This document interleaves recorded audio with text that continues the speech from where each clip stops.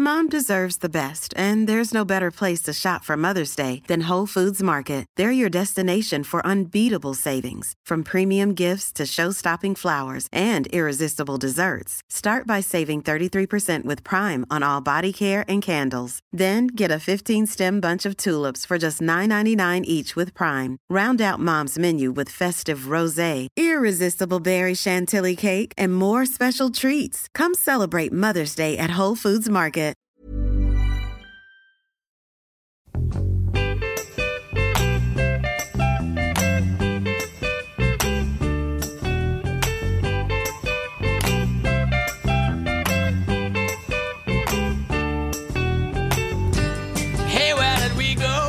Så där, då säger vi välkomna till det 117 avsnittet av Fotbollspodden. Ett litet speciellt avsnitt. Vi sitter här, i och för sig precis som vanligt, men vi är färre till antalet än vad vi brukar vara. Det är jag, David Kallermo, och med mig så har jag innehavaren av den här härliga bostaden i Fresta som vi befinner oss i, nämligen Linus Berglund. Precis, och det här avsnittet kommer gå till så att vi på ett mycket mer sparsmakat vis går igenom lite Premier League. Och därefter har vi en liten godis, en liten grej. Ja, vi håller på den.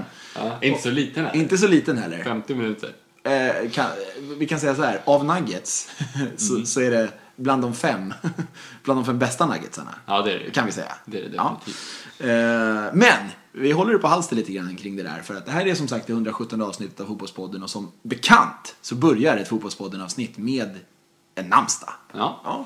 Och idag när vi spelar in det här så har Bert och Berta namnsdag. Vad har vi på Bert? Eller Berta för den delen. För det första, finns det någon som någonsin har döpt sitt barn till Berta? Berta.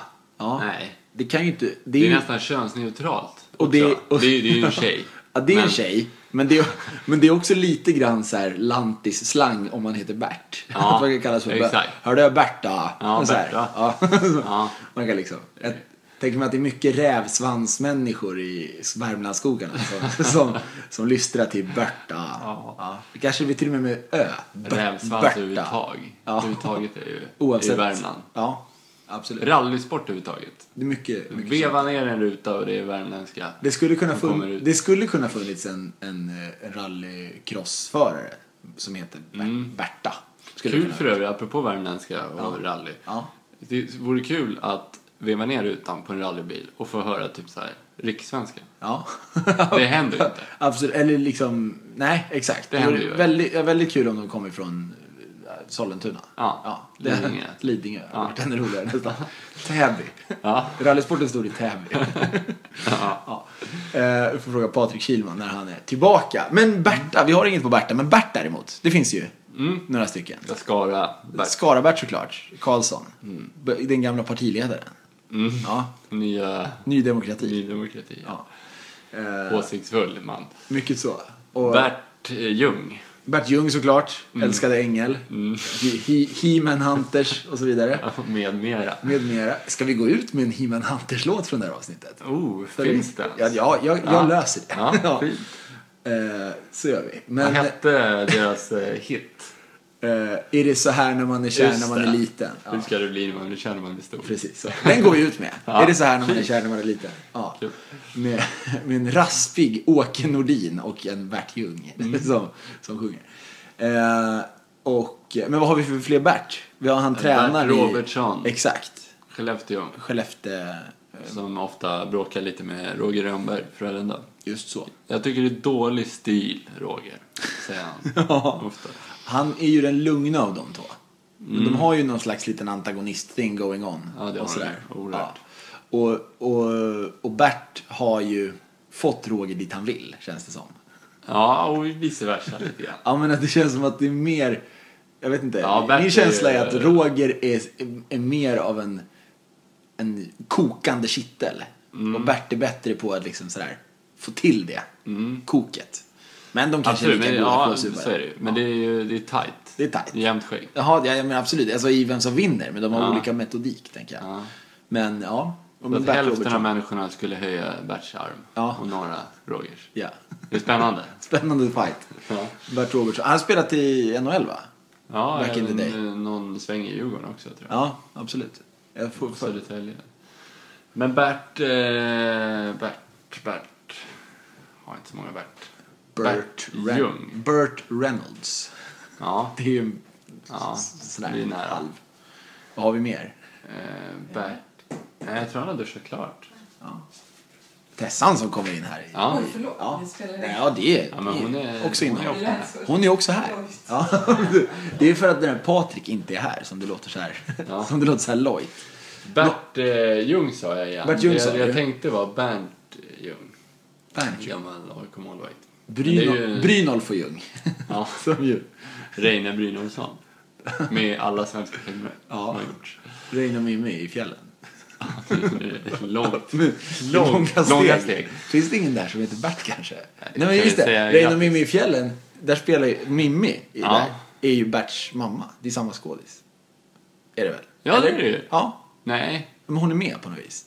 Eller? Jo, det är det. Visst är det samma skådis det är det. som är Berts morsa i filmen? Ja, stämmer. precis. Bra. Tillsammans med Johan Ulveson. Just så. Ja. Johan Ulveson som heter en episod av Bert kör en Porsche. Ja. Så han och är leadsinger i He-Man Det är han Hunters. också. Han är en jävla dröm, Johan Ulveson där. Vad hände sen? Där var han på piken av sin karriär. Du lever bara ett liv. Just det, så hette den. Ja. Henrik Schyffert också med som någon slags biroll som tv-ankare där. Exakt. Fantastisk rolltolkning. Har ett program som heter Ballonger i stjärten. Det är så mycket bra. Nåväl, vi kan inte prata mer om Bert. Nej, vi måste gå vidare. Grattis alla som heter Bert. Grattis alla som... Grattis. Ni som heter Berta. Ja. Men Big Bertha. Ja, det är En ett driver. golfklubba från ja, vad är det för brand på den då? Jag vet faktiskt inte om det är Callaway. Callaway tror jag att det är. Ja, det är Big Bertha står det på många överdrags. Ja, och det är den Covers. riktigt feta drivern som Exakt. är helt oversized. Exakt. Ja. Så. Har man behov av det? Kan du golf på det sättet?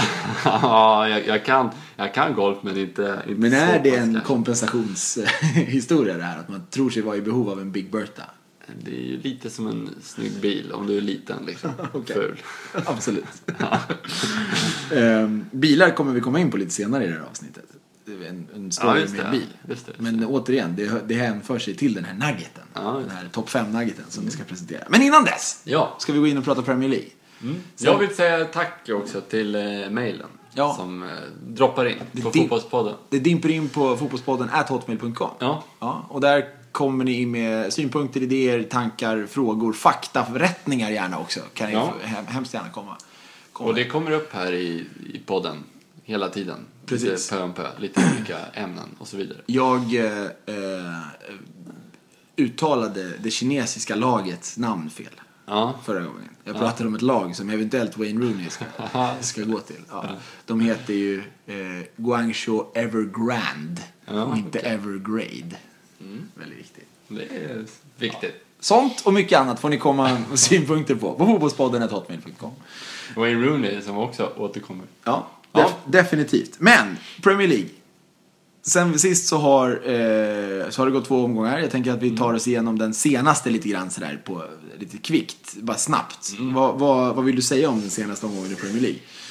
Jag Senaste tänker ju att ditt kära Liverpool är ju en de är ju liten tröga. svacka. Ja, inte så liten. Det blev kryss mot Otroligt Chelsea i och för sig, bra resultat där, men sen Hull City. skapligt resultat nästan. Ja, det ska kan vara en men plus, liksom. Liverpool kämpar på. Det ser riktigt svajigt ut. Men 0-2 mot Hull City, men avståndet upp till de här övriga. För segerplatsen kan man väl nästan ta och släppa. Ja, nu börjar det bli långt alltså. Men det är fortfarande bara liksom enstaka poäng upp till Men det är dock plats. många lag före. Ja, så är det ju. Och det är jobbigt. Men United är fortfarande efter. Ja, men nu är de väldigt nära också. Hack i häl efter 0-2 mot Hull City där. Precis. Nej, men Hull gjorde det bra. Det går inte att snacka bort. Liverpool är för dåligt just nu. Och Klopp, bekänna färg nu. Börjar få ganska många emot sig. Ja. Det tycker jag är lite konstigt, lite panikartat.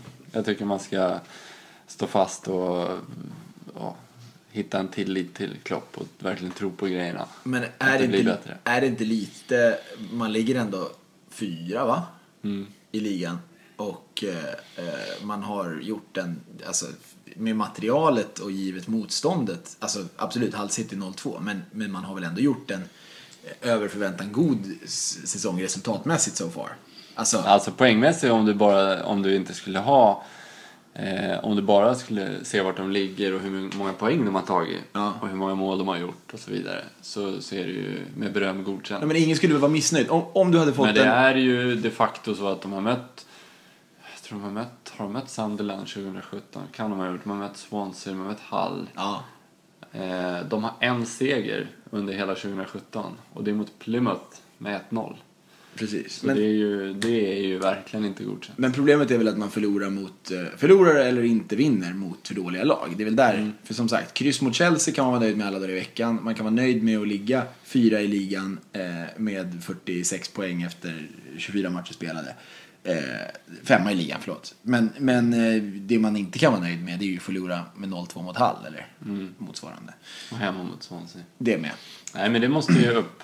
Det måste ju upp det fokuset och den inställningen som de faktiskt nästan till alltid visar mot bättre motstånd. För det känns ju som att det finns ändå, man kan ändå haka på det här tåget, man kan ta sig upp på en Champions League-plats och liksom hamna där ändå. Det är inom räckhåll. Vi pratar ändå liksom ett enstaka, det är 3 poäng upp till Champions League-plats. Det är inget jättehopp att ta. Nej. Så att, ja. Det är det ju inte. Nej, men allting måste upp. Jag vet inte vad man ska säga mer än att det måste bli bättre. Det är väl inget expertutlåtande direkt. Men det är ju de facto så att man har använt alltså man kanske har använt för få spelare också för den slags fotbollen man spelar i Liverpool. Går man för hårt åt sitt spelarmaterial? Är det en del av? Ja, men för att man spelar en ruskigt krävande, fysiskt sett krävande som fotboll med en enorm press. Bredare trupp, är det lösningen för Klopps filosofi? Ja, eller använda den ändå relativt breda som finns. Det har ju fått ganska mycket kritik för nu, Klopp, på senare. Att han spelar väldigt mycket på samma. Har inte riktigt hittat rotationen, hittat de spelarna han vill använda, utan ger tillit åt väldigt få spelare. Och ja, jag vet inte. Man känner till exempel med en sån som Sturridge som får väldigt mycket kritik, men samtidigt har han så bevisligen att han inte har den här tilliten som till exempel en Firmino har. Just det. Och då är Firmino iskall, men spelar hela tiden, då gör han ju vissa bra saker. Får inte lika många emot sig, så kommer Sturridge in och då blir det ju liksom under luppen hos alla supportrar också. Sturridge ska ju bara in och lösa det då. Det är ju han som ska göra det då. Och när han inte gör det, då blir det ju liksom han som får bära det lite. Och där tycker jag Klopp inte skyddar Sturridge på det sättet som kanske en Mourinho gör med sin striker. För han går ju och lägger sig under bussen för dem som är i hans... Alltså, precis. På samma sätt och det kan man tycka vad man vill om, men jag tycker verkligen att man ska tänka ett steg längre innan man sågar en sån, typ som Sturridge. Jag menar den spelartypen Sturridge, det finns ju flera olika lag också, men överlag så tycker jag att fotbollssupportrar ska tänka ett steg längre. Eller människor bara, kanske. Ja, absolut. Filosofiskt vart det. Ja. Men fotbollssupportrar i synnerhet. Fotbollssupportrar i synnerhet, människor i allmänhet. Tänk lite längre. Ja. Visdomsord från Linus Berglund. Och vi har bara kommit några minuter in i den här podden. Tänk vad ni ska få er visdomar till livs. Nåväl, vi går vidare. Lag som det inte behöver gå så mycket bättre för än vad det gör i dagsläget är ju Chelsea. Piskade på Arsenal 3-1 senast. Kommentar? Att det mesta går Chelseas väg just nu. Det målet som Alonso gör där Bellerin inte får frispark vid ett motläge, man ska säga, en nickduell där Bellerin tvingas utgå. Där Alonso går in ganska tufft, men de har lite flax med de domsluten mot Liverpool och också några domslut som gick mer om och sådär. Det är en snabb frispark mot Liverpool med stolpe in. Det är riktigt vacker också, måste sägas. Absolut, det var liksom ingen skugga över det. Men det är ett topplag. Det är mesta takter. Det är väl någonstans också så här att bra lag har ofta riktigt mycket tur. Alltså, det går ofta hand i hand det här med att när du är riktigt bra så har du också ofta tur. Och det blir liksom en positiv spiral. Så är det definitivt. Så att, ja. Jag såg Henrik Stensson när han vann The Open, British Open, följde noga. Han hade några koppsnurr och vinden låg bra och allt möjligt. Och det är ju verkligen så. Det är mer än en klyscha tycker jag. Att man förtjänar tur. Att du med ruskig noggrannhet och liksom närvaro så kan du få de där fördelarna. De som tränar allra mest är också de som har mest tur i slutändan. Det är väl någon uttryckte. Det är bara hagla visdom. Ja, precis. Det ligger någonting kanske i det. Nåväl, 3-1 mot Arsenal. Ganska viktig match att vinna om man ska fortsätta dra ifrån där uppe i toppen. Definitivt. Ja, det gör de ju nu. Fortsatt statement. Har vi 9 poäng till närmsta konkurrent, va? Det är ju bra bit ändå. När det är just de konkurrenterna som man slår också. Vad har vi mer? Tottenham mot Middlesbrough. 1-0 i den matchen. Tottenham är väl fortfarande också med i det här gänget som definitivt med bland de som är mest med skulle jag säga, både poängmässigt och spelmässigt där de faktiskt är närmast svart på vitt, men också det här att man vinner man gör ingen supermatch mot Middlesbrough, men man vinner med 1-0. Man har en Harry Kane som gör målen. Till exempel skulle nu nämna Sturridge vara i form som han har varit förut och Liverpool vinner med 1-0 och Sturridge gör mål. Och han kanske gör mål i 7:e minuten. Så skulle det kanske knorras lite. Det är ingen superinsats. Men likfan efter säsongen så är det svart på vitt. Det är en seger, det är 3 poäng. Och Sturridge gör mål. Det här är också en sån match där det är ingen som kommer ihåg att Tottenham vann mot Middlesbrough hemma med 1-0. Men Tottenham är väl precis som Chelsea, om än inte riktigt lika extremt. Men det här att man vinner, ta mig fan. Även om man inte liksom spelar ut hela registret, så vinner man. Liverpool har gått man börjar gå åt det hållet. Tottenham har ju varit mycket Liverpool-paralleller. Det kanske det får vara också. Ja, det får det väl. Fotbollspodden@hotmail.com om ni har åsikter om andra lag vi ska dra paralleller till. Välkomna. Men Spurs är ju lite lik Liverpool. Och vi kan ta Arsenal också, men det är ganska likt Arsenal. Att det är frejdigt och sen är det upp och ner. Har verkligen varit så. Varannan veckas lag. Lite som City har bytt med Tottenham nu. Att City har varit det laget som har varit det här. Man hittar vägar att vinna. Man ser till att vinna matcher. Men nu tycker jag verkligen att Tottenham har tagit en nivå till. Och att man spelar kanske lite mer primitiv fotboll. Man vågar stå emot det trycket som kommer från liksom, den moderna fotbollen. Att man ska gå upp med Walker och Rose. Man ska bomba på kanterna. Man ska upp med allt. Man ska ha gegenpressen. Det ska vara bollinnehav. Är det lite mer hjärna än... Ja, men lite. Kanske. Tycker jag har sett Tottenham många gånger i år där jag liksom finner mig själv tycka att jag är inte så imponerad som jag trodde. Nej. Han är inte så bra, den Bele kanske. Och fan, är han så bra Wanyama då? Ja, men han är ganska stark sådär. Men, och så är det slut, så tänker man, men de vann med 1-0. Ja. Vad är det, precis, vad är det handlar om? Det är att göra fler mål än de andra, och där har de... Och Harry Kane, de har en kille där framme som är pålitlig, och det räcker ofta. Ja, visst är det så. Några andra som har folk där framme som är pålitliga och som ju också hade ett gyllene läge föregående omgång då och rycka, gjorde inte det, tog inte den chansen. Nu vann de ju då i och för sig sist här mot Leicester. Manchester United pratar jag om. Är ju fortfarande, de hakar ju på där, 45 poäng ligger de väl på i nuläget, va? På en sjätte plats så är väl det sista av de här toppklungan egentligen som kan blandas i någon slags toppstrid eller Champions League-platsstrid på allvar. Vinner sist, gör det ganska stabilt. Zlatan gör mål, Mkhitaryan gör mål, Mata gör mål, och det är ju alltså om man lyssnar på de namnen bara, så är det ju någonstans ändå de här gigantiska pengarna som har lagts på spelare. Det finns ju någon slags payback. Det kanske inte är så imponerande som det borde vara. Det går kanske inte att vara så imponerande som det borde vara när spelartruppen kostar som ett mindre lands totala bruttonationalprodukt. Men dock, det görs mål och det vinns med 3-0 mot regerande mästarna. Vad tänker du kring United?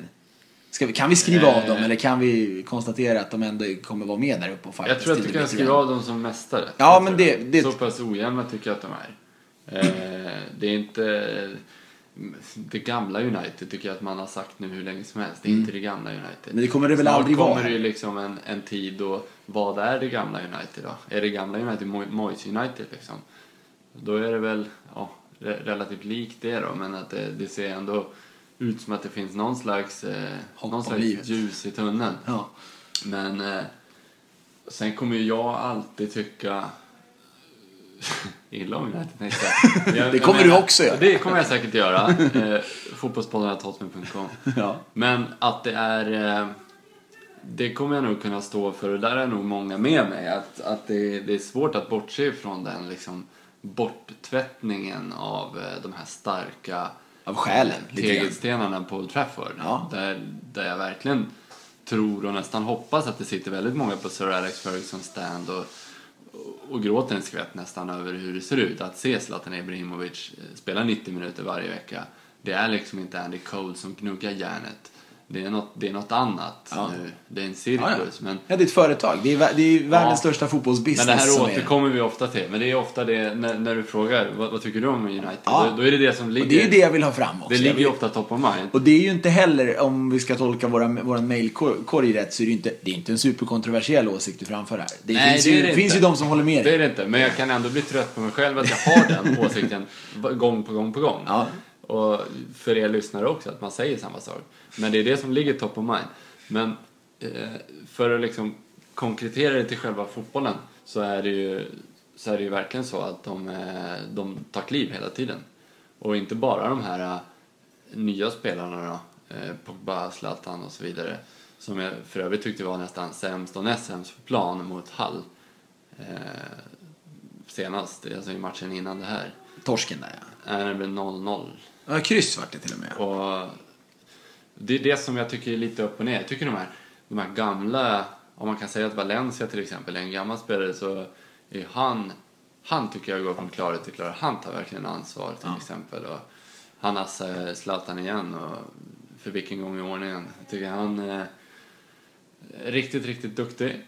Och det finns flera bakom som de här kulturbärarna, om man kan säga som Valencia och Michael Carrick, att det är oerhört viktigt för United att ha dem igång. Att ha dem i rotationen, att ha dem verkligen med på allvar och känna sig bidragande. För de är ändå det är nog mer nyckeln än att Zlatan ska gå bra. Kroppspulsådern. Och sen är det väl lite grann också att går de bra så kanske det blir en framåtrotation som gör att då går Zlatan bra. För Zlatan är ett lag som trivs, sprutar ju in mål. Det är går liksom Valencia bra, går Zlatan bra. Det är en ganska rimlig ekvation som det har varit. Absolut. Leicester däremot ska man väl ändå säga att det där behöver det. Då behöver det hända något. Ja. Men jag menar, det var väl ingen som tippade egentligen på någonting annat än att det skulle gå rätt rackigt efter förra årets totala urladdning och nej, men det är ändå liksom hemma på King Power mot ett United som inte är vad det en gång har varit. Nej. Så det är så givet att det är torsk nästan. Ja. Och 0-3, det är för stora siffror. Är man förnöjd med det lite grann? Är man lite förnöjd från Leicesters sida med att det är lite för okej att det blir 0-3? Ja, det tror jag. Att man har lite den sådär. Vi kommer inte vinna det här. Man är där i huvudet redan när man åker bussen dit. Ja, det är väl tråkigt. Och att man inte är... Om City vinner ligan, då vill ju City vinna ligan igen. Ja. De vill vara där uppe. Leicester är lite liksom... De har kanske kvar för många spelare. Att spelartruppen är ju så, vad fan, once in a lifetime. Ja, men de är Åshöjden BK. Det är inte som att det blir en Åshöjden 2. Nej, liksom. Det kommer inte... Ja. Svårt att bli bättre. Ja, det är klurigt, men det är ju ändå trist är det ju såklart för Leicester och deras fans. Fler intressanta matcher. Vi har en riktig urladdning i men den här. jag skulle vilja lyfta 2 anfallare bara. Let's hear it. Gabriel Jesus i City. Ja. Som snyggt utad där, annars får ni väl mejla. Ja, Jesus, helt korrekt. Det är det väl? Ja, absolut. Man vill ju dra sig ifrån att säga Jesus. Ja, Gabriel Jesus. Gabriel Jesus, mycket bra. Gabriel, ärkeängel. Dessutom. Ärkeängeln Jesus. Tror vi att hans föräldrar var lätt religiösa? Kan det vara. Ja. Men, överraskande om Gabriel Jesus föräldrar är muslimer. Ja, det är det. Alltså alldeles oaktat någonting annat så är det väldigt överraskande. Sitter ni på bakgrundsinfo på Gabriel Jesus föräldrar och deras religiösa åskådning får ni gärna höra av er till fotbollspodden. Inte bara för religiösa åsikten eller åskådningen. Överhuvudtaget. Det är ändå konstigt. Om ni är Gabriel Jesus föräldrar får ni också höra av er, alldeles oavsett i religiösa åskådning. Alla är välkomna till fotbollspodden. Men det var inte det du skulle säga. Gabriel Jesus ville lyfta. Ja, för att han har börjat spela fotboll i City. Ja. Och gör det ju fantastiskt bra.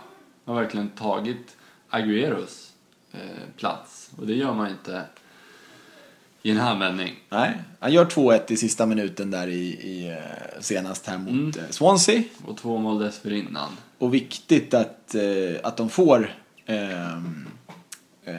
att de får en seger där, såklart. De är ju också uppe i tätstriden och känner. Så att, ja, det ska bli spännande att se. City är ett jäkligt opolerat lag. Man vet inte riktigt vad man har dem. Man trodde det initialt och det kändes som att det här kommer gå som tåget. Maskineri är igång. Men har grusat ordentligt. Ja. Nu får vi se. Det kan ju vara 2-1 mot Swansea, säger inte så mycket egentligen. Men när en ny liten gunstling gör mål i 92 och man vinner på det, ett segermål, det kan ge ganska mycket energi till det där maskineriet. Det kan bli en liten sån här knuff i rätt riktning som sätter igång en kedjereaktion kanske. Och en till anfallare då, som jag bara vill nämna, är Andy Carroll, som ofta glöms bort. Han har verkligen haft ett skadehelvete som man ska vara ödmjuk nog att ha i beaktning, tycker jag, när man ser på honom och bedömer honom. För väldigt underskattad, skulle jag vilja säga. Ja. Han benämns ofta som en ganska trög och dålig rent av, säger många anfallare. Och man ser ofta på tiden i Liverpool att den var dålig. Där jag tycker egentligen att klubben inte suitade spelaren mer än något annat. Carroll gör sig bäst i ett mittenlag och han har varit fantastisk. Han har gjort mål i 27 utav sina 33 senaste starter i Premier League. Och det är ett fantastiskt facit, måste man ju säga. Det är helt otroligt. Oavsett vilket lag man spelar i så är det, sen är det ett bra facit. Det är ju inte hans 33 senaste matcher. Eftersom hans skadehelvete har gjort att han hoppar in väldigt ofta.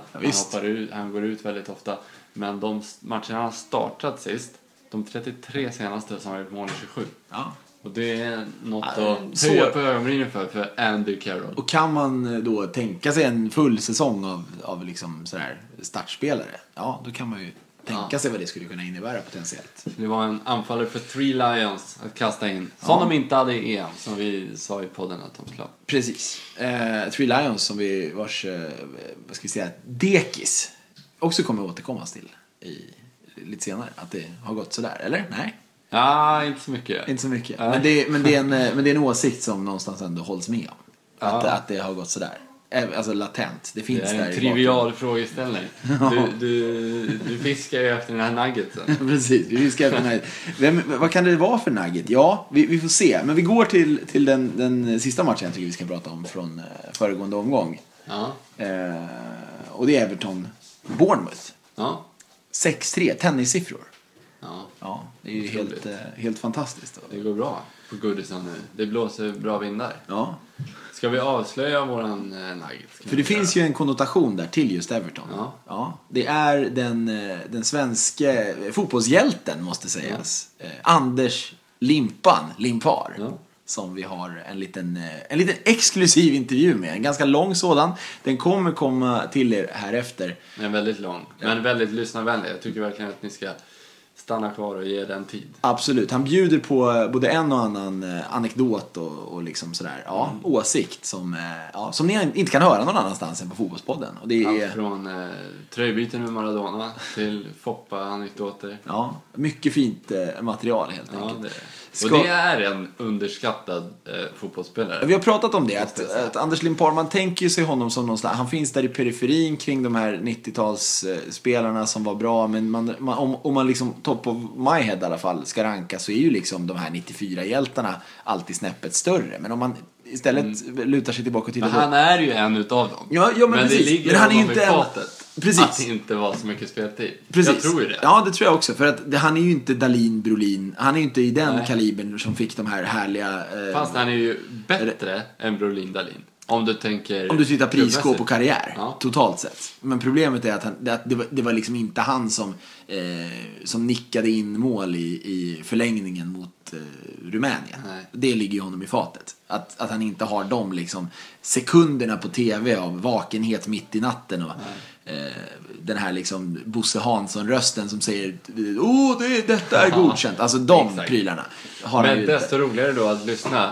Och så får ni upp ögonen för, det är en lucköppnare. Ja. Vilken fantastisk karriär.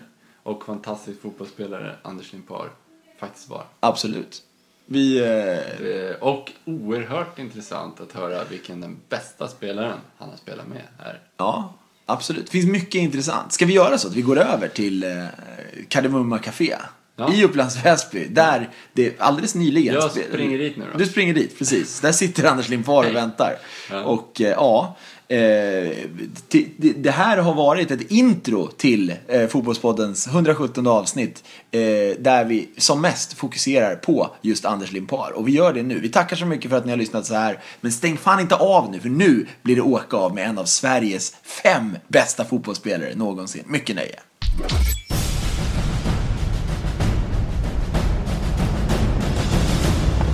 Tack för det, David. Vi sitter här på Café Kardemumma i Upplands Väsby. Och det är gemensamma nämnare här. Vi har båda spelat i Schweiz.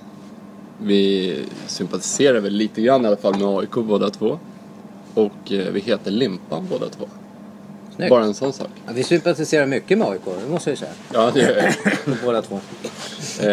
Välkommen hit, Anders Limpar. Tack så mycket, tack. Kul att du är med. Yes, och i Väsby. Ja, absolut. För första gången i livet. Ja, jag bor ju i Näsgård här i Sollentuna. Men jag har ju spelat på Vilundavallen och så vidare med några reservlag och hit och dit. Men jag har aldrig varit i Väsby centrum. Det är helt sjukt egentligen. Men någon gång är det alltid den första. Exakt. Men Sollentuna bor sedan många år. Ja, sedan 97. Jag kom hem 97 på våren. Eller förlåt, på hösten. Från proffsliv då, ute i 12-13 år. Så då letar lite hus och på Ekerö i Solna och så vidare. Men jag fastnade för Sollentuna och bra skolor där för ungarna. Så jag har varit där sedan 97. Det är ju 20 år nu då. Ja, du ser. Ligger bra geografiskt, tycker jag. Mycket bra. Sollentuna. Ja, det är bra Sollentuna. Ligger nära Väsby också. Ja, precis. Exakt. Vi ska väl ta vid där David och grabbarna slutade när de nämnde Everton där. Everton vann ju 6-3 Bournemouth. Hur mycket följer du Everton? Jag följer dem väldigt noga. Jag jobbar lite för Everton också. Jag var ju över och gjorde ett jobb för dem när Everton mötte Zlatan, får man säga så. Everton United. Det var 1-1, gjorde Zlatan mål.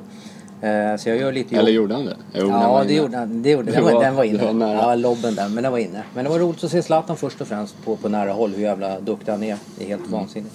Men Everton följer ju väldigt noga. Jag gör fotbollsskolor med dem i Thailand och så vidare. Hjälper dem där.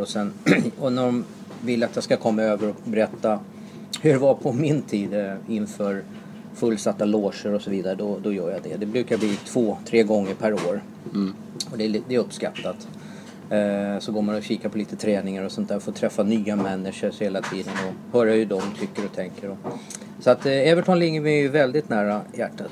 Ja. Ligger det närmare, om jag får säga det, än Arsenal? Ja, alltså, jag säger så här, jag har spelat i båda klubbarna och de är ju väldigt kära, ligger mig nära om hjärtat. Men jag har ju varit Everton-fan. Då faller Arsenal-fans ursäkta sen jag var 10 år. Då min pappa sa, som är från Ungern, så titta på den här ungerska forwarden, han är skitbra. Han heter Imre Varadi, en ungrare som spelade med Bob Latchford. Och Bob Latchford och Imre Varadi var mina stora superidoler när jag växte upp 75 där. Jag var 10 år, så att jag har alltid följt Everton sen 10 års ålder. Du ser. Det var ju trevligt här med AIK och grejer. Nu är det Everton Liverpool. Precis. Men det är ju ändå the friendly derby som de säger. Och jag har ju varit i Liverpool några gånger också. Och liksom, jag har ingenting emot Everton. Jag tycker det är härligt att det ändå, det finns rivalitet, men det är liksom med sans, eller vad jag ska säga.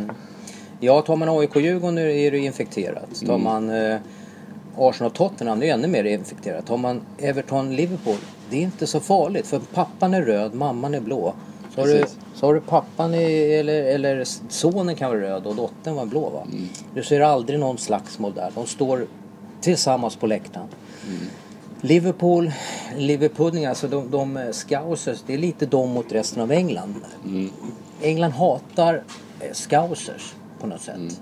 Så att de tycker, vad fan ska vi bråka med varandra? Vi måste ju hålla ihop. Det är Liverpool, va? Så att de är enormt starka. Och har med gammal tradition att göra.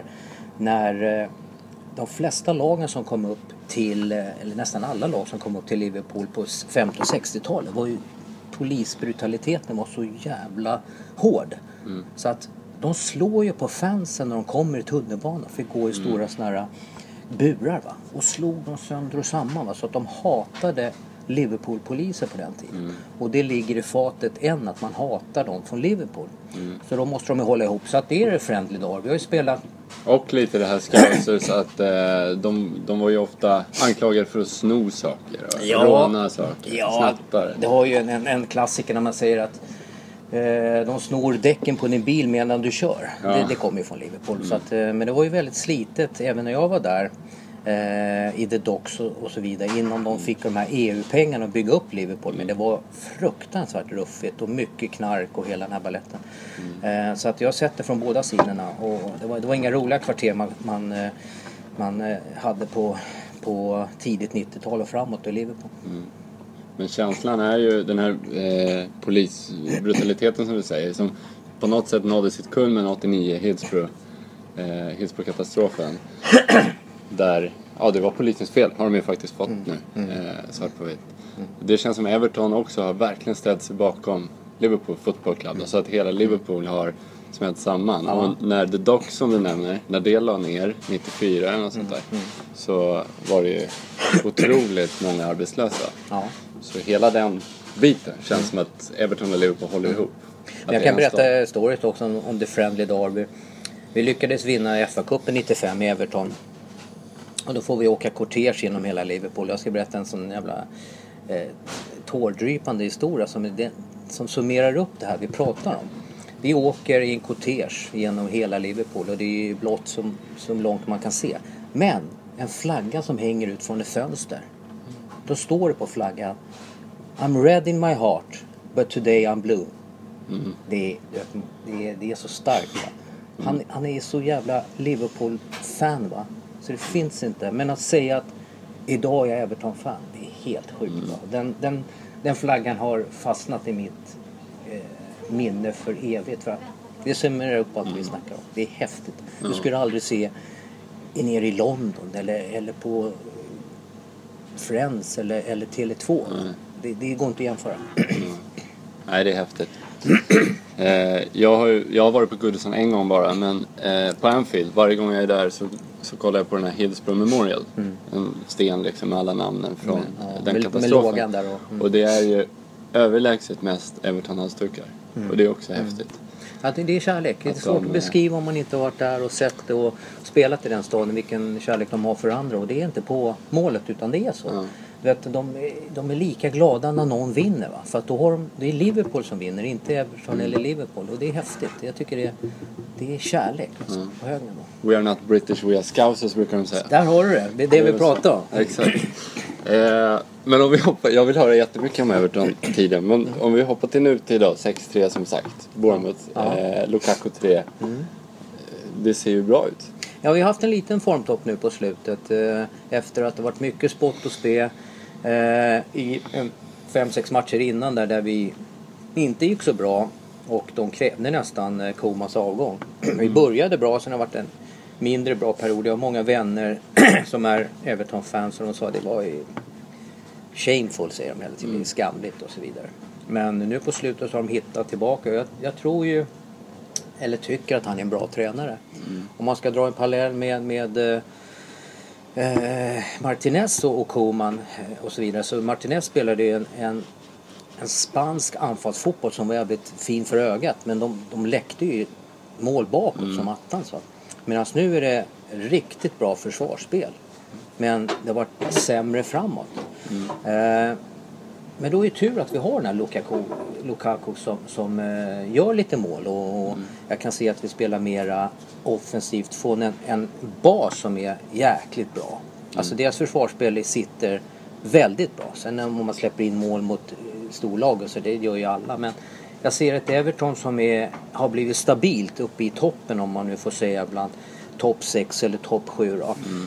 Sen är det en penningfråga. Vi kan inte köpa Messi, Ronaldo och så vidare för att göra mål framåt. Men jag ser att framtiden talar för Everton mer än den här tränaren. Mer det här laget. Mer den nya ägaren som har lite krut i fickorna om man vill. Va?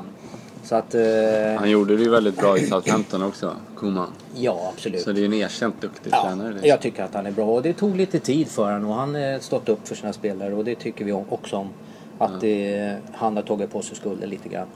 Men jag ser en bra framtid för Everton. Det gör jag med honom. Vad tror du, apropå framtid då, en sån som Lukaku, som faktiskt, han öser ju in mål. Det finns, läste någonstans att det är 2 eller 3 spelare, Messi inkluderat, som vid 23 års ålder har gjort fler mål än vad Lukaku har gjort. Han har gjort 136 mål eller någonting, Lukaku. Ja, det förstår. I den åldern. I det laget. Ja. Everton som egentligen, som vi snackar om, det är inget topp 3-lag, utan det är ett mittenlag lite bättre. 6-7 år efter år, va? Och men hur är han, tror du? Tror du att han vill iväg? Jag tror att det liksom är fortfarande att han går på någon slags ånga, att han är less på att han inte fick plats i Chelsea. Nej, men jag tror att alla spelare är lite penningkåta, om man så får säga. Det är väldigt få genuint trogna Gerard, Tony Hibbert, jag förstår det, alltså såna här spelare, Dave Dolero som spelar i Arsenal 20 år, det är väldigt få sådana. Messi i Barcelona och så vidare och så vidare. Jag tror att man vill tjäna mer pengar och så vidare. Jag tror också att han tycker att han vill vinna fler titlar. Placera då Lukaku i Manchester City, så gör han ju 35 och uppåt. Med de spelarna runt sig.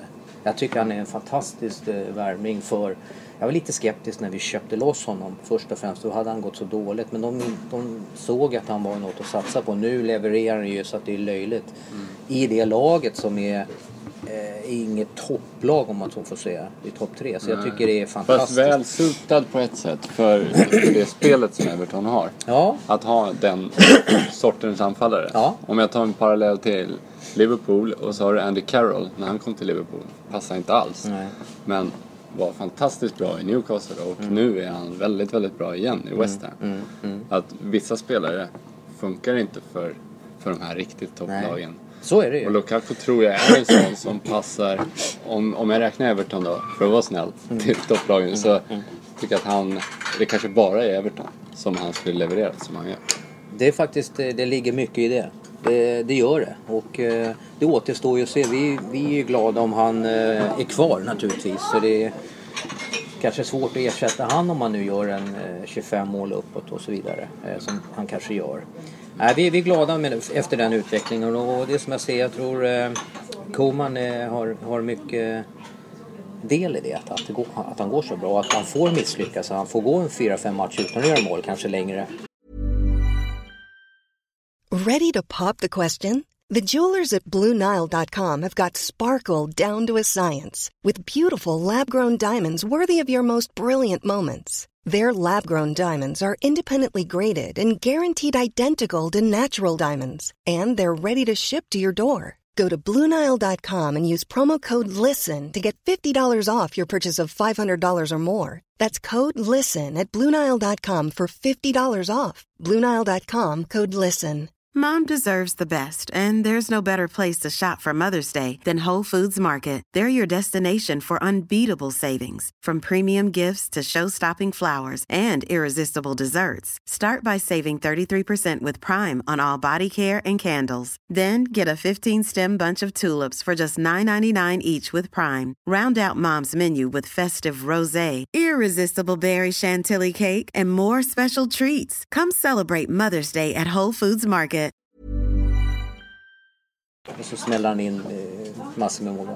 Så att han är bra för oss. En annan fråga bara innan vi vrider tillbaka tiden. snacka gamla Everton-minnen. Ross Barkley är ju en riktig sån här, ska man säga, han är på vippen till att lyckas hela tiden. Vad sägs i Everton-kretsar? Vad tror man? Ja, hoppas man? Eller har man börjat tröttna lite? Nej, men han var redan landslagsspelare under Martinez tid, va? Och en framtidsman och gick hur bra som helst. När han fick fria tyglar och lite kramar så kommer Koeman här. Och han hade kommit för sent till någon träning, va? Och det accepterades inte. Så han var ju satt i frysboxen första delen av säsongen. Och alla fattar ingenting. Så när ska Ross komma tillbaka och de fejkade skador och så vidare. Och jag har ju sett själv sett han på nära håll på träning och så vidare. Det är en talang som är helt vansinnig. Och det visar nu med sin ringa ålder. Och det är nu det går bra för Everton när han är tillbaka. Leighton Baines är tillbaka som också var lite skum. Var han skadad eller vad händer? Ingen visste någonting. Baines är tillbaka, Ross Barkley är tillbaka. Lukaku börjar göra mål. Mirallas börjar vakna upp och så vidare. Det är ju, jag tror att det är mycket på grund av Koemans psykologi. Jag tror han har själv varit en storspelare. Han vet vad spelare vill ha. Jag tror att han är skitbra för Everton. Det är roligt. Och Ross Barkley då, att han är tillbaka. Det är ett exceptionell, hård, arbetande Liverpool-kille som har vuxit upp i tuffa förhållanden. Tar ingen skit, va? Det ser man när han spelar med den åldern, att gå in och bara kötta och ändå ha teknik. Så han har fått lite kritik att han inte gör så mycket mål. Men gjorde ett mål nu. Han gjorde ett mål senast, men med hans talang så ska han ju göra mer mål. Det är väl den kritiken man kan ge. Och sen att han är ju lite opolerad. Som vi såg i senaste derbyt mot Liverpool. Hans tackling på men Henderson. Det är det jag säger. De här killarna, om du tar Wayne Rooney och Ross Paul, de har ju varit i slummen, va? Det är inga roliga grabbar. De har växt upp med vapen hela balletten. Kanske inte så mycket Ross, men Wayne Rooney, de tar ingen skit, va? Och så är det Liverpool de ska möta. Då blir de övertända. Exakt. Ja. Och det tycker jag det finns något härligt i den idiotsatsningen mot Liverpool. Jag kan verkligen uppskatta det som Premier League-älskare. Jag vet att Gerrard, som du nämnde, att det inte finns så många kvar. Alla hans röda kort tog han mot United och Everton. Men om du tar en sån som Ross Barkley, han kan gå in och kötta sönder Henderson exempelvis. Sen kan de stå och krama varandra och ta en bira efter. Det är hardcore proffs. Jag tycker det är häftigt. De vill vinna i Liverpool, förstå mig rätt. Men sen efter är det är fotbollsspelare.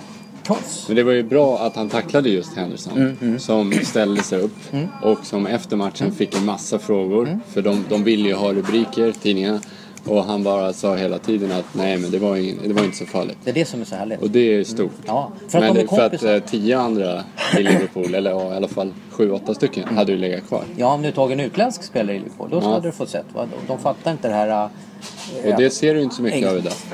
Nej, men när det small mellan Roy Keane och Gerrard och så här, och de ställer sig upp. Ja. Och på din tid ännu värre. Ja, det var ännu värre. Men man måste förstå den uppväxten bland engelsmän. De är hårda. För fan, det är en hård uppväxt och de tar ingen skit, va? Och så är de fantastiska fotbollsspelare. Det är en bra kombination. Ja, intressant. Men jag skulle vilja vrida tillbaka tiden lite då. Prata om Everton-Arsenal-tiden. Har du läst Fever Pitch förresten? Nick Hornby? Ja, jag har läst Fever Pitch. Jag har träffat Nick Hornby i samband med att filmen visades här i Stockholm. Fever Pitch. Och då var det inbjuden som gäst och fick vi stå på scen där på någon biograf i Stockholm här och prata lite. Och då snackade han om att han ville göra Fever Pitch 2 från säsongen 90 och framåt då. Men det vart aldrig av. Men jag är hedrad som få att vara omnämnd i boken. Och... Du är omnämnd många gånger. Och väldigt positiva ord. Ja, det var det ju. Och han är Sammelslen, killen. Och har skrivit High Fidelity och erkänd författare. Men just den boken, filmen är ju så jävla hedrande för mig att vara med. Men Fever Pitch är väl jag är ju ingen bokälskare sådär. Men för mig är Fever Pitch en av de största böckerna som finns. Ja, vad roligt. För att det summerar ju upp det här hur det var en fan då. Från en fans synvinkel. Och kulmen då fram till man vinner på Anfield. Det var ett sorgligt slut i boken. Ja, det är det. Så är det, men det är 1 minute left liksom. Men att bli omnämnd sådär, det är ju bara jättehedrande för mig. Det var ju riktigt stort. Har ni inte läst den så läs den. Fever Pitch, Nick Hornby. Jag tror de flesta i min generation som älskar fotboll liksom man är uppväxt med den boken. Det är en rolig läsning. Ja, det är det verkligen. För att förstå en fan liksom, hur de lever. Verkligen. Och där visar ju hur stor du faktiskt var. Eller är. I Arsenal. Ja, jag spelade ju ett självspelande piano. Man får tänka att när jag kom 1990 till Arsenal och brittisk fotboll så fanns det 5 utlänningar som spelade regelbundet. 5 utlänningar. Och då var det av de 4 nordbor, va? Jan Mölby, Hussein och Lars Elstrup. Så hade en israel som heter Ronnie Rosenthal i Liverpool. Ja, just det. Så att man kan ju säga att man är lite av pionjär där och komma med lite teknik eller lite fint och lite snabbhet till det här tråkiga, brittiska, hårda och kämpa. Då kanske man stack ut. Men om man tittar på gamla Arsenal så spelade det med 8 eller nästan 9 landslagsspelare var jag än tittade. Så var det var ju landslaget jag spelade. Fan, det var ju inte så jävla svårt. Så jag lyckades vinna 6 titlar där på 4 år och en era som är nästan lika bra som The Invincible. Men du har ju vunnit ligan med Arsenal. Ja, och du vann FA-cupen med både Arsenal och Everton. Ja, och ligacupen och cupvinnarcupen. 2 Charity. Jag har haft tur att komma i bra lag. Och då spelar man i bra lag, då gör man lite mål och då gör man lite assist när man har bra spelare runt sig. Men du har ju också verkligen varit högst delaktig i de segrarna. Vilket måste väl kännas skönt. Ja, absolut. För jag kan tänka att du får frågan, jag vill inte liksom dra upp den som något negativt, men som VM 94 kan tänka mig att du ofta får frågan, skulle du vilja vara med mer? Och att det blir ju ett litet så här, men vad fan, jag var ju högst delaktig i det här. Ja, jag var högst delaktig i bronset, också i VM, som jag ser det, eftersom det är inte 11 man som spelar just den matchen, utan om man tittar på helheten så var det, kanske vi använde oss av 17 spelare. Medan sin trupp var det 22 spelare till exempel. Absolut. Men du hänger med på frågan? Ja, absolut. Ja. Jag menar, vi var ju tvungna att vara bra på träningarna för att göra Brolin och Dahlin alla bra. Så jag menar, om jag ser från den vinkeln så bidrog jag väldigt mycket också. Men nu så spelade jag Arsenal och bidrog. Det är hela Arsenal, bänken också självklart, som bidrar till att det blir bra träning och så vidare. Det är ju en tränarfråga om man ska spela eller inte. Tommy Svensson kunde mycket väl tagit vem som helst av de här 22 och spela i första elvan. Och det hade kanske blivit lika bra, vem vet. Men vi hade ett jäkla genuint och bra lag både i landslaget och i tidigt Arsenal. Alltså det var ju spelare som var landslagsmässiga. Alltså det är ungefär som att spela i Barcelona när de var som bäst. Det var ju, vi ledde ju med 2-0 innan matchen hade börjat när de kom till Highbury. De var ju livrädda för oss. Och det är roligt att ha varit med den eran. Vad säger du om att Highbury inte finns? Ja, det svider lite i mitt hjärta för att atmosfären är ju borta. Helt och hållet tycker jag, som har varit på båda. Helt och hållet tycker jag också. Det tycker de flesta av mina kompisar, eller nästan alla som har följt Arsenal genom alla tider. Highbury var liten, det var en av Englands minsta arenor, det kokade. Nu så försvinner... Även utanför, när man gick till Highbury, att det bara dök upp i bostadsområdet. Ja, det fanns något härligt gemytligt. Liksom. Ja, nej, det går inte att ersätta de här gamla arenorna och den här atmosfären med pennastingerna, stora stadions, va. Det var ett måste för att Arsenal skulle utvecklas och få in mer pengar och köpa nya spelare och så vidare. I dagens mått mätt med löner och så vidare. Men det går inte att ersätta Highbury, så det svider ju mitt hjärta lite grann. Jag har läst, ska jag bara säga, om på Arsenal Forum att dagens Arsenal med den eran och att det är ständigt topplag och så, att det är eran era som bäddade för det. Ja. När du spelade. Om man tänker så att Arsenal hade vi lite ströframgångar fram till slutet av 80-talet, början av 90-talet, så kom vi våran era, va? Vi vann allt och dubbelt upp. Sen när jag slutade runt 97 i Premier League och så vidare. Ljungberg tog över 98 och allt vad han har åstadkommit. Så att vi har ju dragit ett stort lass, jag och Fredrik då. Så att lite kan man väl säga att vi bäddade för framgångarna till Fredriks era och sen vad de vann och sen fram till nu. Så att Arsenal har ju varit ett topplag in situationstecken sedan 1989. Väl och... Ni bröt ju det här boring Arsenal. Ja, alltså likväl som Liverpool och United. Men boring Arsenal, vi hade ju en tränare som var väldigt defensiv. Ja. Han sa ju rakt ut till journalisten att jag vinner hellre med 1-0 än 5-4.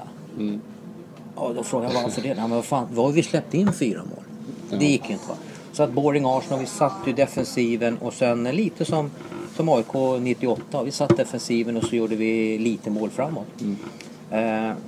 Men effektivt. Men effektivt ändå. Det är så man vinner ligor. Man sätter defensiven. Ja. Men det var därför den här boring Arsenal. Kolla Chelsea idag. Ja, vad fan. Det är ingen som säger boring Chelsea eller när Mourinho parkerar bussen. Utan det är ett uttryck som de hade då. Boring Arsenal som sitter fast, som är lite roligt. Och man kan ta hur många som helst.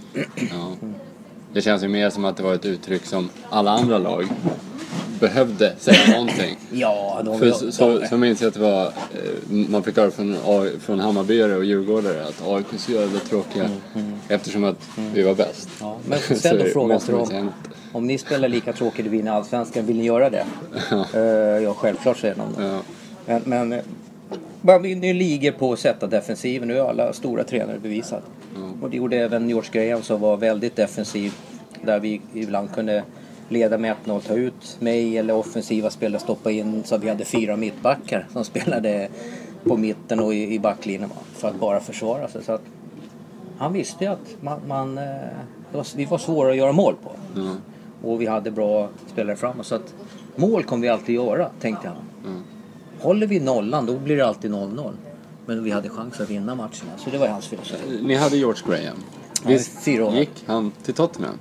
Ja, det gjorde han. Förbjudna? Ja, förbjudna transfern där. Men han hade ont om förslag att gå till. Eller... För det blev inte så stor grej för mig att han gick dit. Jo, men det var det. Var det? I London var det jättestort. För det var ingen Sol Campbell? Nej, inte så stort. Men det är skillnad på spelare och tränare. Men han gjorde ju det och det var ju inte så jättebra där.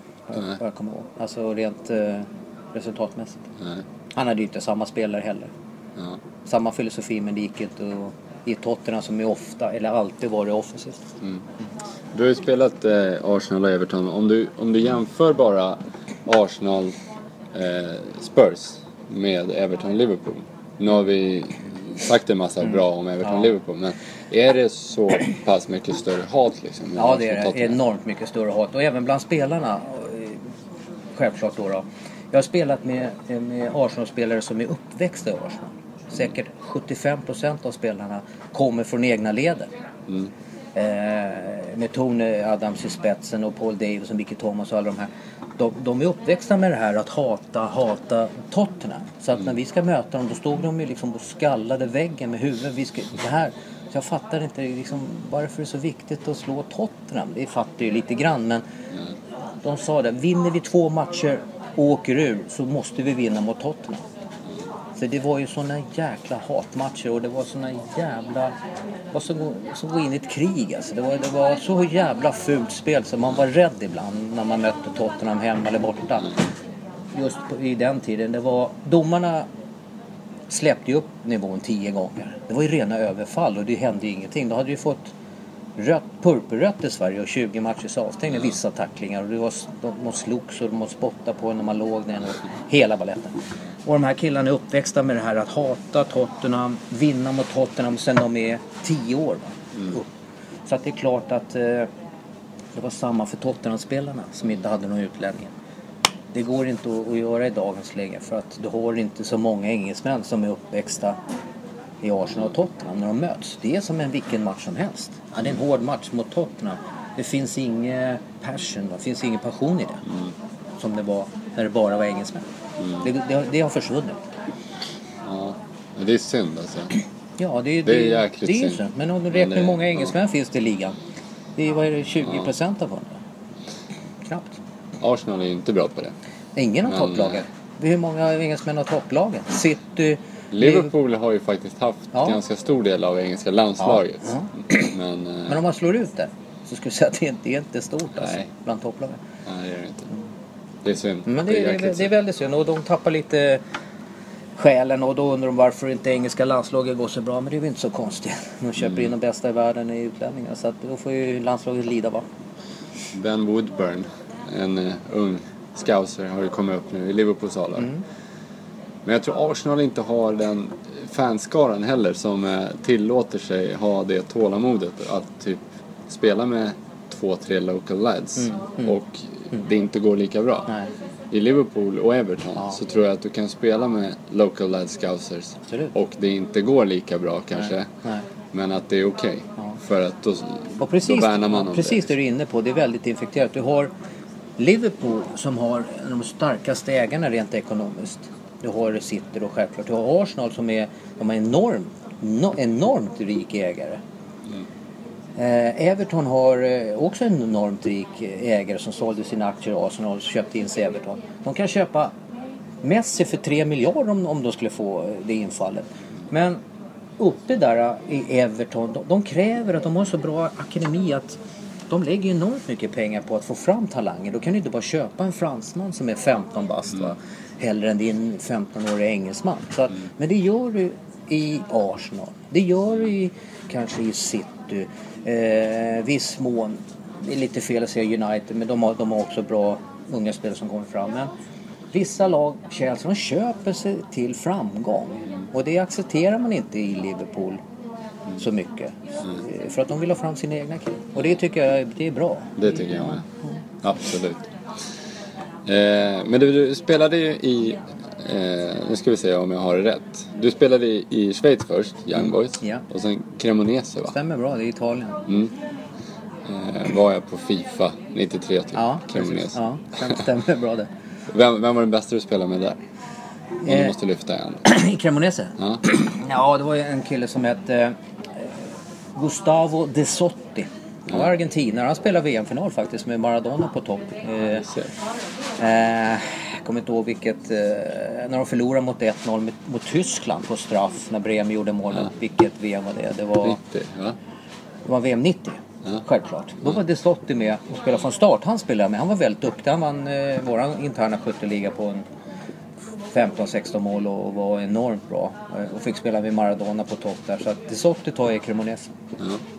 Och du fick möta Maradona? Ja, jag har fått chansen att möta en hyfsad spelare.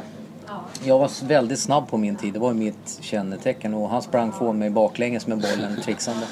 Det var häftigt att se när han kom mot mig i 100 km i timmen och vek ännu fortare i 90 graders vinkel. Man fattar inte vad som hände. Det är det ultimata snabbheten. Det är Maradona på en fotbollsplan. Helt jävla sjukt. Du har ju sett han väldigt, väldigt nära då. Ja. Du har bytt tröja med honom. Ja, 2 gånger hemma borta. Det är lite roligt faktiskt. Vem är bäst genom tiderna, tycker du? Jag tycker att många diskuterar Messi och man kan inte ta från hans talang. Men Messi har inte vunnit VM. Det finns några som är före, alltså så rent fotbollsmässigt. Man måste ju se på helheten. Ta på Zidane som har vunnit allt du kan förutom Sakteriescupen liksom. Nej, men han har vunnit allt man kan på jorden. Du har Maradona, du har Pelé och så vidare. Messi måste avgöra ett VM själv. Han var nära, men för att komma upp i den här kategorin bäst genom alla tider så måste du ha vunnit ett VM först och främst. Ja, det var det om Cremonese-tiden egentligen. Även om det finns jättemycket att prata om där. Det ringde ju här på min telefon. Så att jag vet inte riktigt vart det pausades här. Men Maradona alltså kanske den största. Ja, han är den största. Ja, han är större än Pelé tycker jag. Så att han är nummer 1 än så länge. Jag tänker vi hoppar framåt. Sen var det ju Arsenal-tiden som vi har pratat om. Sen gick det till Everton. Ja. Och sen snabb session Birmingham bara dit och tillbaka. Men sen var det AIK. Sen var AIK, jag flyttade hem 97. Min son Jesper skulle precis börja skolan. Så vi hittade en bra skola ute i Sollentuna där och började där. Och så länge jag har varit proffs så har jag alltid kommit hem på sommaren när vi har semester och tränat med AIK. Ända sedan 89. Så jag kände ju till system. Du är ju från Solna. Jag är från Solna. Jag växte upp med att planka på Råsunda och kolla på Börje Leback och allihopa och stått där och titta på. Jag hade en stor plansch nämligen från AIK Nytt. Jag är så ständigt medlem i AIK, så då får man ett AIK Nytt, eller fick förut. Jag har en plansch hemma i mitt pojkrum då. Så stod det Limpans återkomst. Och så hade jag bytt ut ditt ansikte mot mitt ansikte. Ja, trevligt. Sånt där tycker jag. Sånt där tycker jag. Jag önskar väl av min tid i AIK. Det gick bra. Vi var bra som lag, att jag gjorde lite mer mål. Jag gjorde bara 2 mål, men jag bidrog mycket till framspelning och sånt där. Men jag tycker själv att jag missar väldigt mycket i AIK på den tiden. Jag borde kanske gjort 10 mål och framåt, men vi gjorde ju inte så mycket mål. Det var ju knappt så att jag tror, fan, jag får rätta mig om jag har fel, den som vann skyttenligan hade gjort 2 mål eller 3 max. Det får man leta i. Jag får med att Nebbo vann på typ 4-5. Något sånt kanske, där. Ja, det var i alla fall inte mer än så. Nej, vad fan, du får ju leta i arkivet när skytteligavinnaren är på 4 mål. Va? Liksom, det är helt absurt. Så jag gjorde väl 2, va? I alla fall för mig att självmål var uppe på typ andra platsen. Något sånt där, va? Och vi var solida bakåt och hade svårt att göra mål framåt. Men det började ju knackigt, och AIK är ju... Det är en hård miljö som du känner till. På gott och ont. Men enorma krav med ny tränare, hård, Stuart Baxter. Och börjar egentligen katastrofhuset 98. Det gjorde vi. Katastrofhuset. Och du är ny. Hur var den Jag fick ju biten, ta emot mycket skit och självklart var det befogat, måste jag säga, komma från... Med din bakgrund liksom. Jag tänker att du målades väl upp som... Du skulle bära det här lite. Absolut, så var det. Och jag är självkritisk. Det gick mindre bra. Jag trodde att man skulle göra vad man ville. Allsvenskan komma från Premier League och bla bla bla. Det var precis tvärtom. Spelet gick 10 gånger långsammare. Man hann tänka i en miljö som Premier League där det går fort som fan. Och det bara gör det instinktivt. Det är mycket lättare. Så mycket lättare att spela Premier League än i Allsvenskan. Och vi det kanske det är. Så är det alltså, för dig är det. Ja, för mig är det. Allt gick så mycket långsammare, spelare och så vidare. Man får bollen 10 för sent. Du hinner tänka för mycket. Man hinner tänka för mycket. Det ska komma instinktivt, va? Från den farten man kom från. Så att det var svårt att komma in i den här miljön. Men sakta men säkert så trodde vi på Stuarts idé. Och vi var bättre och bättre och bättre. Och varit väldigt bra på slutet som lag, tycker jag. Vi vann SM, vi vann Svenska cupen, dubbeln då, 98. Så att då kan man ju inte klandra någon, utan det var ju bra. Men lite självkritik för att jag inte gjorde mer mål. Vi var dåliga på, eller mindre bra på att göra mål, vi offensiva spelare. Fast om det var hårt i början med den här kritiken och förväntningen att du skulle på något sätt vara en av dem som bär det, så är det väl ganska härligt att se tillbaka på att det blev SM-guld. Ja, absolut. Och det tyder på att man är stark mentalt, att inte vika ner sig där. Jag har haft både framgångar och motgångar i England där du inte får vika ner. Det gäller att vara mentalt tuff. Självklart tog man vid av kritiken hemma i Sverige, men man borstade av den lika snabbt, för man vet att en säsong är lång och så vidare. Men vi var illa ute där ett tag, tills alla accepterade. Ja, jäklar. Sista matchen också. Ja, absolut. Mot Örgryte, kylslaget. Men om man då säger att komma 2 och 1, det är ju fantastiskt bra. Från att ligga dyngdåligt och ingenting funkar efter 5-6 matcher till att vinna. Det är en fantastisk stark mental grupp vi hade. Ja. Och Mattias Larsson i Häcken hade ni lite han fick ju bära på guldstol. Det var lite roligt. Ja, det var stort. Ja. Ett par vita långkallingar har jag för mig att du hade mot ÖIS där. Stämmer bra där. Det var svinkallt där, och vi hade ju inte på den tiden några svarta, och det var ju inget lag eller regel på att man var tvungen att ha samma färg som det är nu för tiden. Så jag tog på mig det som fanns. Och... Alla frös, förutom Christer Nordin körde kortärmat. Ja, men han kör ju kortärmat nu för fan. Det är världens hårdaste kille. Ja, ni hade många hårda där alltså. Fy fan. Så var det du och Ola Andersson till viss del som var skadad mycket. Men det var väl ni som var lite mera, fick snickra lite. Ja, och sen hade du en brasse, kommer du ihåg, som heter Pirakaia. Och det var så jävla... Fiaskostämpel. Nej, men jag måste... Har det ändå blivit? Ja, det har blivit det. Men jag måste faktiskt ändå skydda han lite. För att Vi hade väldigt hårda träningar. Krille Nordin och Johan Mjällby, de går man inte in i en duell och blir straffat. Du får så jävla ont när du går därifrån, så att det finns en viss mån tolle. Så att Piracaia då, det var en sent januari, vi spelade på en träning på Stadshagen. Och jag går in i en duell, va? Och bryter armen på Piracaia. Det blir så jävla fel tackling så att han ramlar och bryter armen. Och det var ju så här, ramaskri Anders, han måste sänka sina spelare som konkurrerar om samma plats. Så det var ju lite olyckligt. Så han gick ju med en bruten arm där i hela våren. Och sen när vi började hitta rätt form, Ola spelar ju mer än Piracaia. Så att jag måste skydda Piracaia. Det var ingen rolig tid att komma till AIK. Kan ingen engelska, kan ingen svenska då självklart. Bryta armen. Men han var duktig då, menar du? Han var väldigt duktig fotbollsspelare. Hade han spelat i AIK med oss, jävlar skulle jag säga att han var... Det är lite missvisande faktiskt. Jag måste säga att han har fått obefogad kritik mot den fotbollsspelaren han var. Det var väl med sig typ första brassen i AIK att man... Det blev ju för stort för han själv. Ja, så kan man säga. Och han fick en jävla tuff start. Det måste man ha i åtanke alltså. Det var... jag skämdes som en hund liksom, och det var en ren olyckshändelse att han bröt armen i den där tacklingen. Jag kunde bryta armen lika väl. Det där konstigt. Så att, nej, Piracaia var en bra fotbollsspelare med en tuff ingång i år.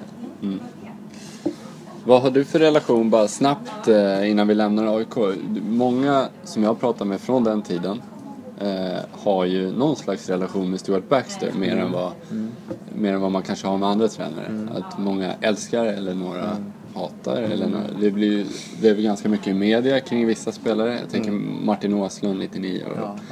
Det var många... Men Stuart Baxter var en hård tränare som jag tycker om. En engelsk hård tränare som kom med krav på oss och att vara hårda. Johan Mjällby och Krille Nordin och så vidare. Tålevisman, de älskar det här hårda, raka, ärliga. Medan många av de yngre tog inte det så bra. Jag kom ju från den miljön senaste 7 åren, så jag tyckte om det här när alla kämpar och alla tar i och det är stenhårt och disciplin. Så jag älskade ju Stuart. Men vi hade Rickard Norling som assisterande på den tiden. Mycket yngre än vad jag var när jag kom. Mycket yngre än många av spelarna. Eller i alla fall Nebbo och jag då. Så att Rickard känner jag ju väl då. Och Rickard har fått en bra skola i Stuart direkt. Sen har han ju utvecklats med sina idéer och kunskap till att bli en av Sveriges bästa tränare som jag tycker. Men där ligger Stuart till del av mycket. Att han lärde sig den här hårda disciplinen. Det var jag tror. Han gjorde sin första lagsdebut, eller första tränardebut, matchcoach eller vad man säger, mot Arsenal borta på Wembley. Jaha, vad roligt. Ja, just det. När Stuart var just det. avstängd efter några välvalda ord. Ja. Men sen gick ditt tåg vidare till Colorado. Yes. Det var en jävla sorglig historia. Jag måste faktiskt hänga ut Stefan Söderberg här. Jävla tråkigt egentligen, men vi vann ju 98 då Allsvenskan och kuppen. Och jag ville förlänga med AIK. Men fick inte göra det för Stefan. Jag var för gammal.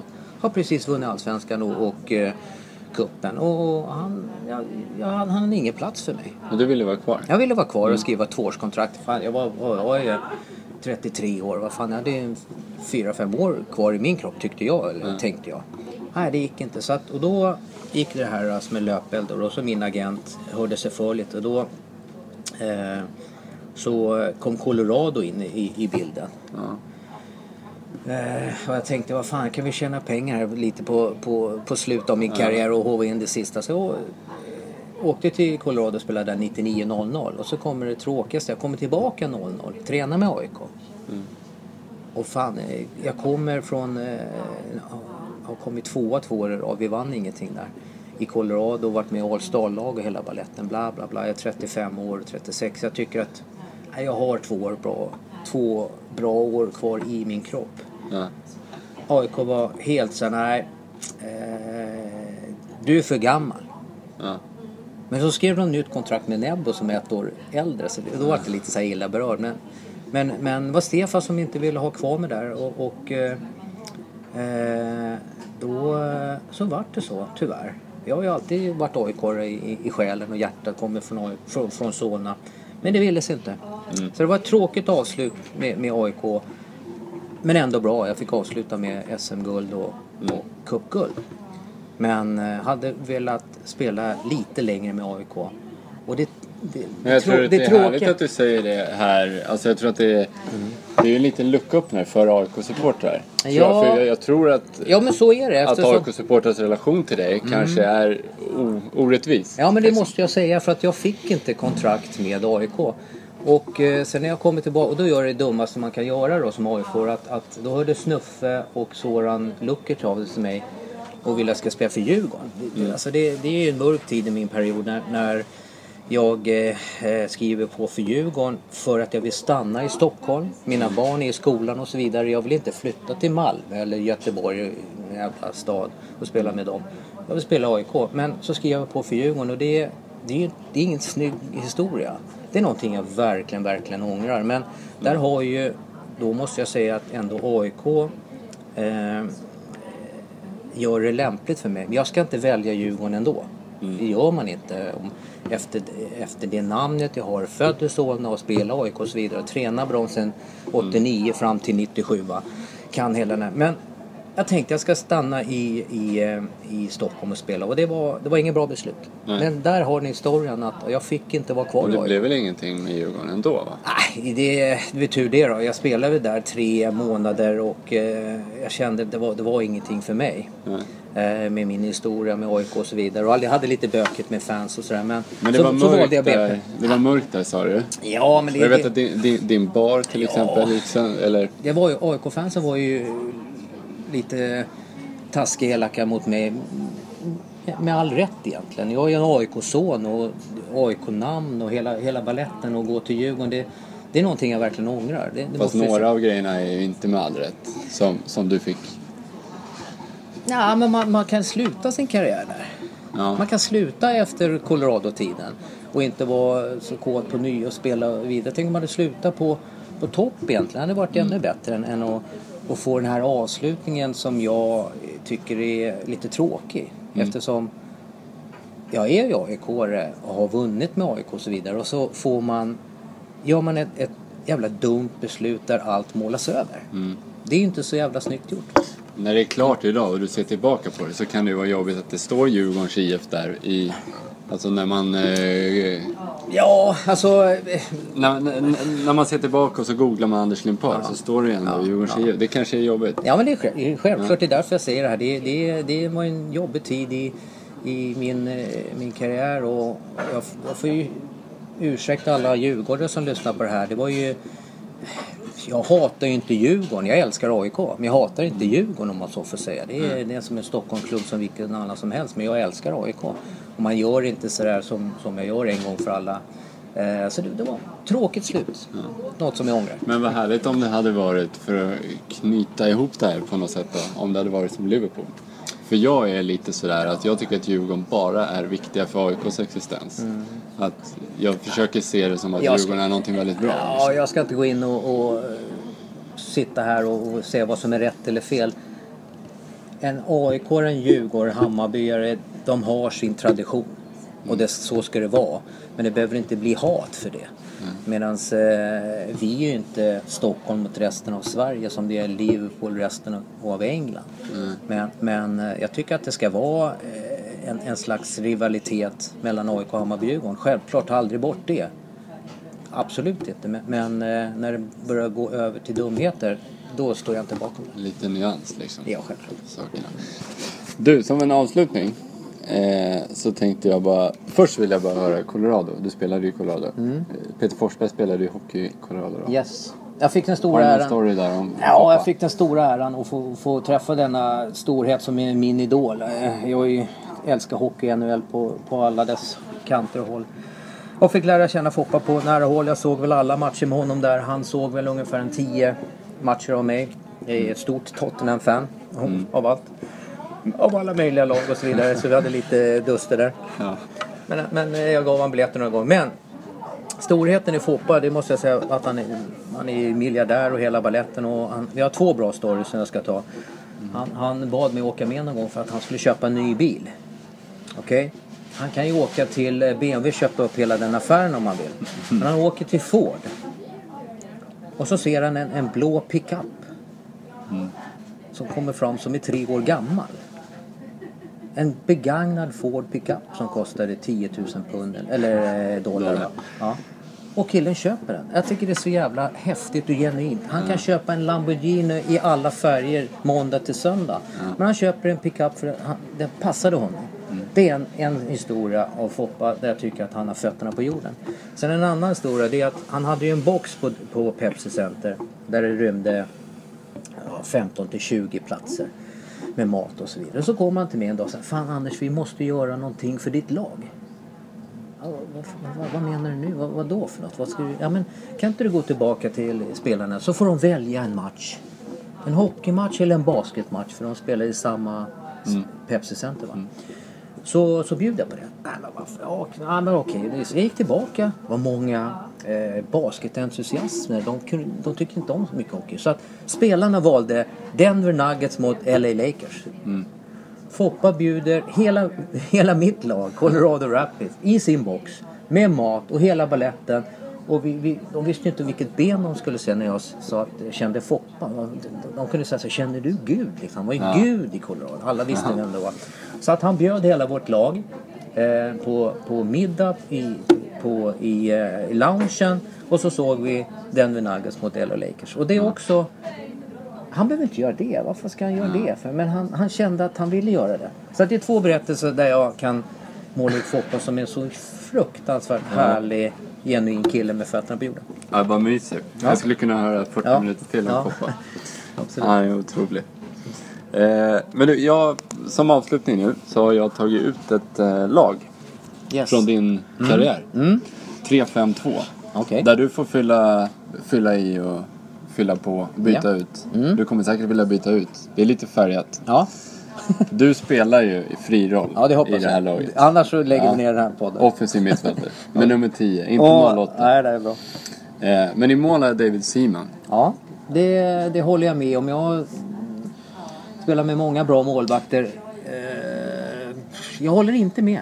Nej. Jag tar Neville Southall före David Seaman. Och Mattias Asper är inte långt därifrån. Men i min ordning så då tar jag nog Neville Southall före Seaman före Asper. Ja.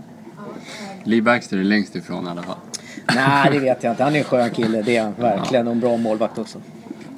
Ja, skön kille. Backlinje. 3-backslinje. Lee Dixon, Tony Adams och Johan Mjällby drog jag ner som mittback där.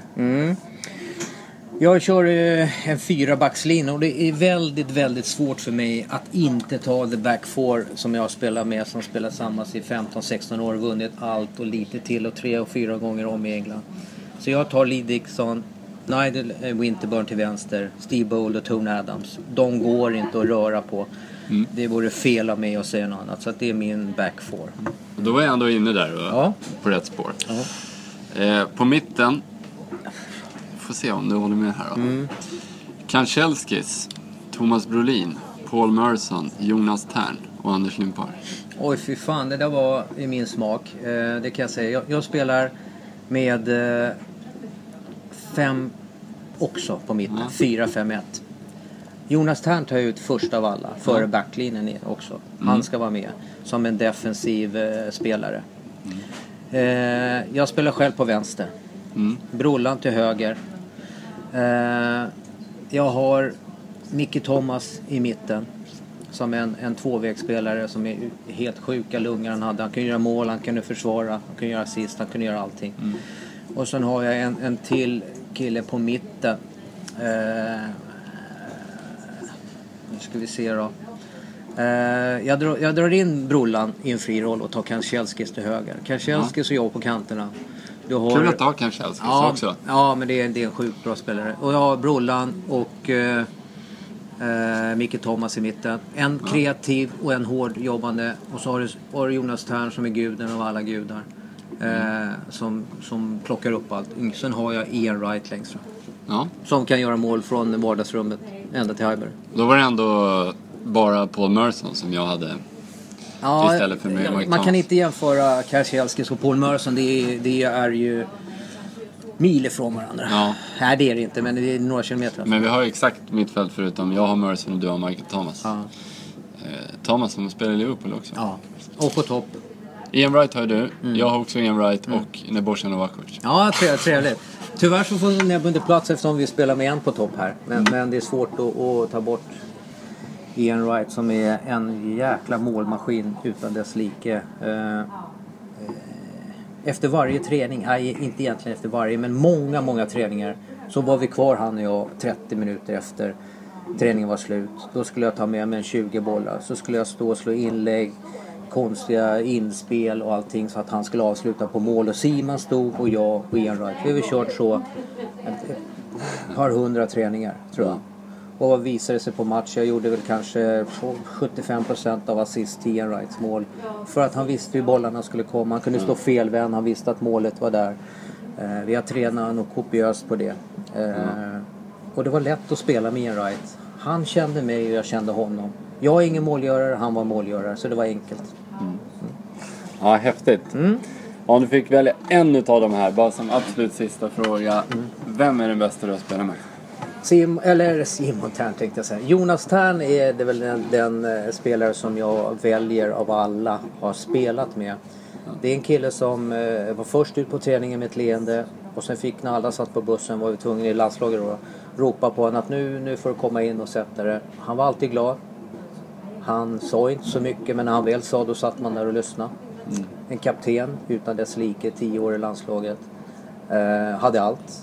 Han var grovjobbare, han var framspelare, han gjorde mål, hade en sagolik teknik. Jag tycker att Jonas han hade allt som en fotbollsspelare ska ha. Så att jag väljer han utan någon två egentligen. Ja, cool. Du, tack snälla Anders Limpar. Tack själv, hoppas att du smakar. Ja. Sådär, då säger vi tack till Anders Limpar och tack till dig som har lyssnat på det här 117 avsnittet av Fotbollspodden. Fortsätt med det och fortsätt höra av er på fotbollspodden@hotmail.com. Vi älskar att just du har lyssnat. Tack så mycket. Är det så här när man är kär när man är liten? Hur blir det då när man blir kär när man blir stor? Jag har ju hört att varje flutt blir nött och sliten och att med tiden blir sin rödaste amor. Men jag tror jag hejrar på för han älskar mig så. Jag känner mig så svag och undrar hur det ska gå. Är det så här när man är kär när man är liten? Hur ska det bli när man är kär när man blir stor? Ingen människa kan tro vad jag ibland gripes av för kval. Då får jag se att han kastar sina ögon på en annan. I måndags gick han ut med Marianne.